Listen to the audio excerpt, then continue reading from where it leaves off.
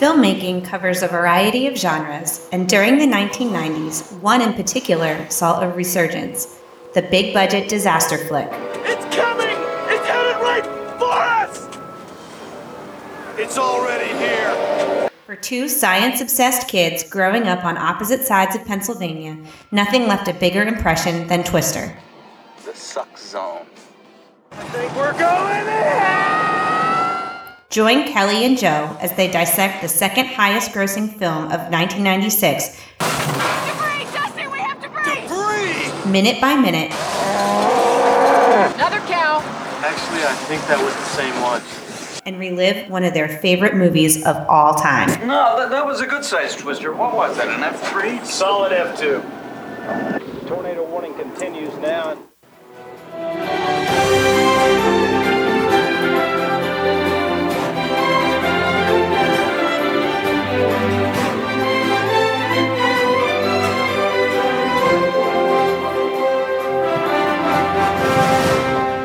All right, well, welcome back to Solid F2 Podcast, a minute-by-minute breakdown of the movie Twister. Kelly and I are back to talk about the fifth minute of the movie, minute 425, and we're finally going to get to the good stuff, right? Death and destruction is all good. Are you having problems back there? Your microphone's all jankety here. Yes. This won't stay up. It's right in my face. Generally, a microphone usually has to be around that part of your body. I'm literally leaning back, so I'm not touching it. Quality. Entertainment. Are you ready? I guess. Okay. Good start. So, death, destruction, and some really killer 1996 CGI is what we have in this minute. But we do time travel from 1969 to, quote, present day, but that would not be 2020. That would be 1996. So, Let's do a lot it. has changed in 24 years. A lot has changed in 24 years. All right, let's watch the fifth minute of Twister right now.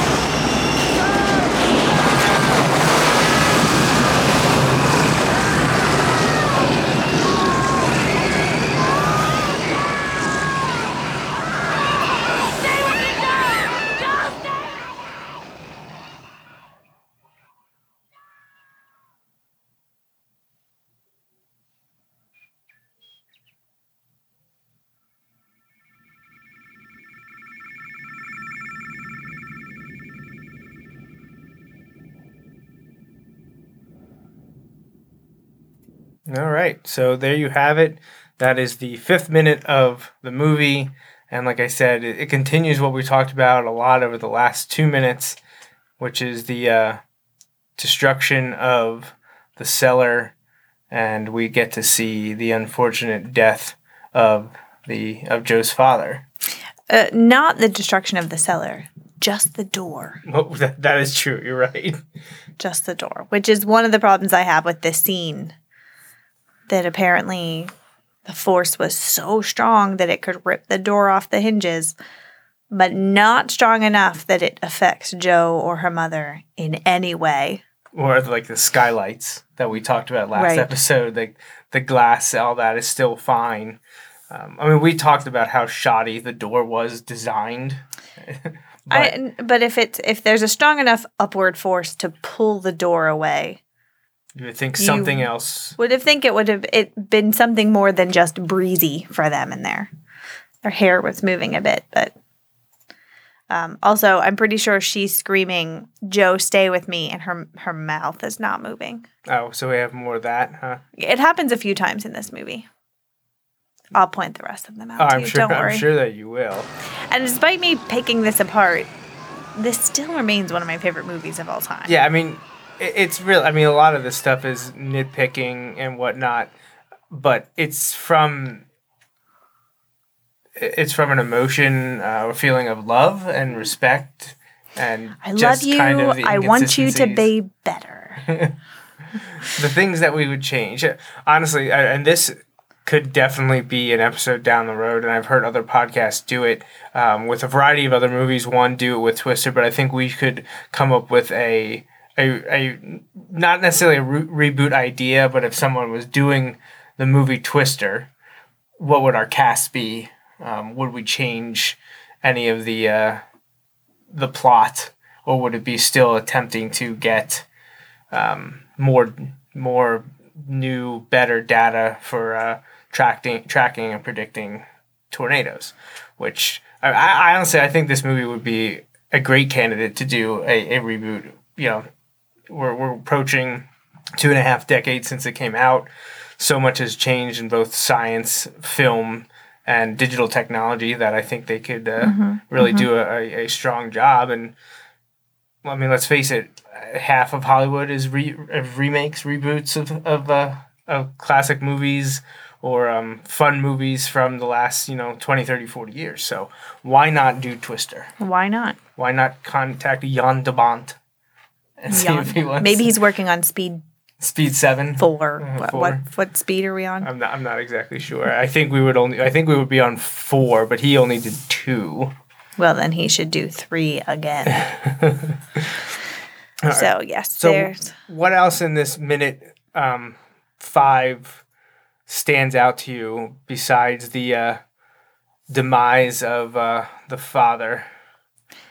Skip forward just like a second at a time if you can. I'm not sure they'll let me. Okay, keep going.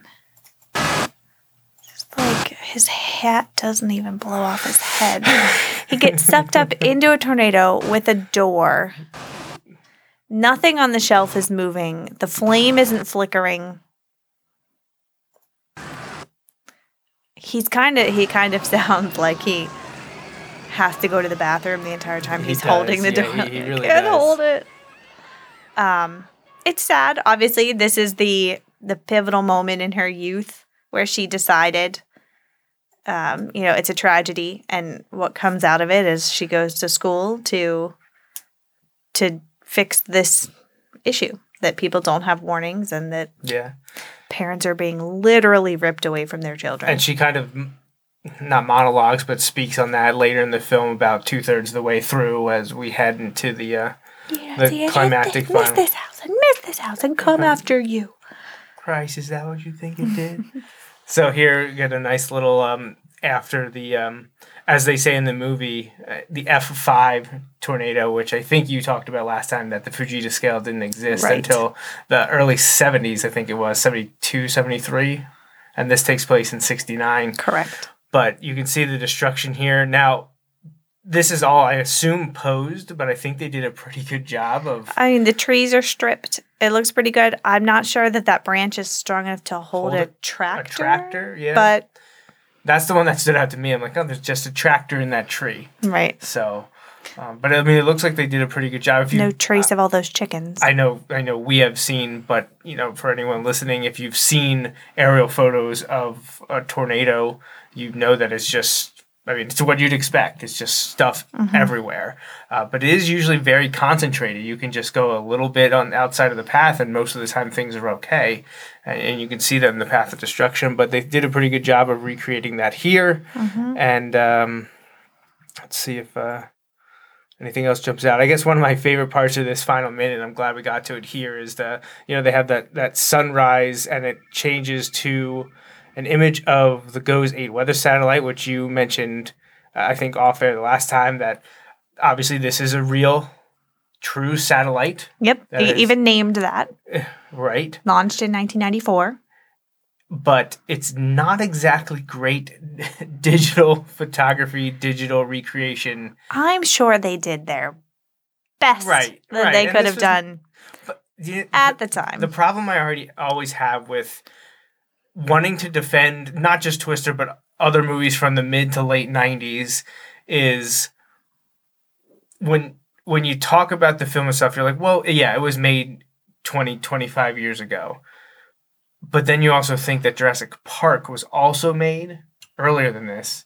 Right, and 1993. And their CGI effects are miles ahead of everything else that's done in a lot of these All other films. about the budget. Now, obviously, a lot of the Jurassic Park stuff is also practical, but the things that they were able to overlay or use digitally compared to what else we saw in the decade, it's not even comparable. And you're right. I mean, that was a Steven Spielberg project that had a lot of backing. It was a, kind of a big just deal. burp in the middle of our podcast? I did not. Didn't you, though? I did not. Maybe you heard my knee crack. I'm watching you. You can watch me all you want. I'm not really sure how you could watch a burp happen, but okay. I feel like what bothers me visually about this is the lighting of the satellite. So the Earth is behind you. Presumably the sun is sort of directly to the right of this image. As you can see, there's the sunrise line sort of creeping there. But right, it would be, I'm not sure. the wrong part of the satellite is lit. Right. The back side of it should be lit at this moment. It should be dark to us. But, I mean, it is a real weather satellite. It was launched in 1994. So it would be present in 1996. It would have still been a pretty big deal 2 years after being launched. And, when we discuss minute 6 here after this, obviously we're going to go to a laboratory, a scientific group that is using information from the GOES 8 weather satellite. They go to the National Severe Storm Laboratory is where we head to next, right? NSSL. So, it was a good try. I appreciate the attempt. I wish the digital effects were better because these stick out to me, this part, worse than the digital twisters we see later. It's just something about just how smooth everything is, like especially the Earth. Yeah. It's just very, very off, especially when we see now super high-res photos of the Earth in space, and this moment takes me out versus everything else. It's just this, 15 seconds that we see. It's just super dated. I also scientifically have a problem with this image that we're seeing here. The Earth rotates. I'm pointing to you this way. So that dark line there is the difference between night and day. So Florida and the eastern coast has just woken up. The Midwest and California are sleeping. Yep. It's dark. We don't typically see severe storms in the early morning. It's not that it can't happen. It's just that the way that they form, warm, moist air meeting warm, dry air, is typically not a setup that you see first thing in the morning. No, you typically have more stable air at the surface first thing in the morning. You don't have the convective activity that you need for severe weather. So it's not that it can't happen. It's just atypical. So they're very, very rare. Image bothers me at least a bit. around here. I'm sure it's probably more prevalent in the Midwest, but yeah, you're absolutely right. It doesn't. How often do you much hear sense. of towns tornado sirens going off at 9 a.m. while people are getting ready for work? You hear about them as they're watching the evening news. Right, because or late generally afternoon. they're mid to late afternoon into early evening, late evening. And certainly overnight, but not usually. The coolest part of the day is right before sunrise. I would think, and this is just me guessing, that the peak would probably be between, 4 and 9? It depends on maybe 3 and 8. I would think it's somewhere in there. There's probably a nice 6-hour peak where that's when you have the available potential energy and things going on that you need to be happening. But again, it's just like there's not too many places on Earth that cannot create a tornado if the situation presents itself. and there's not a certain time of day that there couldn't be a tornado. That's not how it works.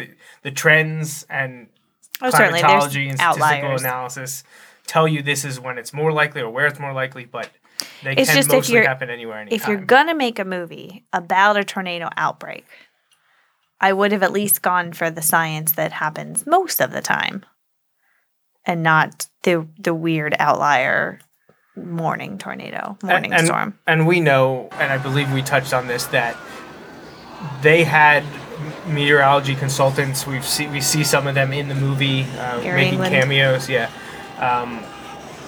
But I doubt in like post-production when they're just inserting things to make the story move along that they were just like, yeah, throw that satellite in there and an image of the Earth, it would look really good. And they weren't thinking, well, is this how the Earth would look at the time when the tornadoes would most likely be occurring?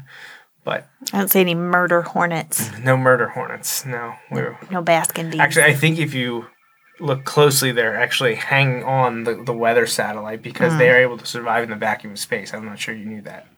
I did not know, Yeah, but it makes sense. right. Anything called a murder hornet, I'd believe. Right. So let's not go too far along here. We don't want to spoil minute number 6. So death, destruction, and bad digital imagery. Is there anything else from minute 5 that you want to focus on before we end the episode? No, that covers it. Yeah, again, not a whole lot to dissect here, but we are finally in the present as the movie is set in, I guess, probably late spring 1996. This movie came out on May 10th, 1996, and that would probably be about right for when the movie is set. So we will get to finally see some of our main characters, the grown-up versions of them, in the next few minutes. Starting with minute 6, I think we're going to be introduced to Bill Paxton's character Bill, and his new fiancée, Billy. Melissa. So, all right. Billy! So, well, that's it for minute 5. Nothing else to say. No witty and nothing witty to add or fun facts this time. No, I'm all out of wit. You're out of wit. Okay. Excellent. All right. Well, then we'll be back in a little bit for minute 6.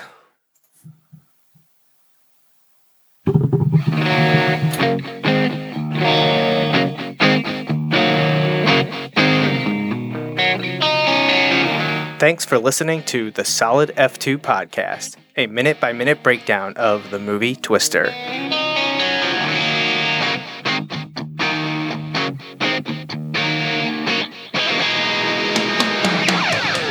That's all for this week. Please follow us on Twitter, Facebook, and Instagram at Solid F2 Pod. Solid F2 Podcast is part of the JMNJR Radio Network. Visit jmnjrradio.com for more.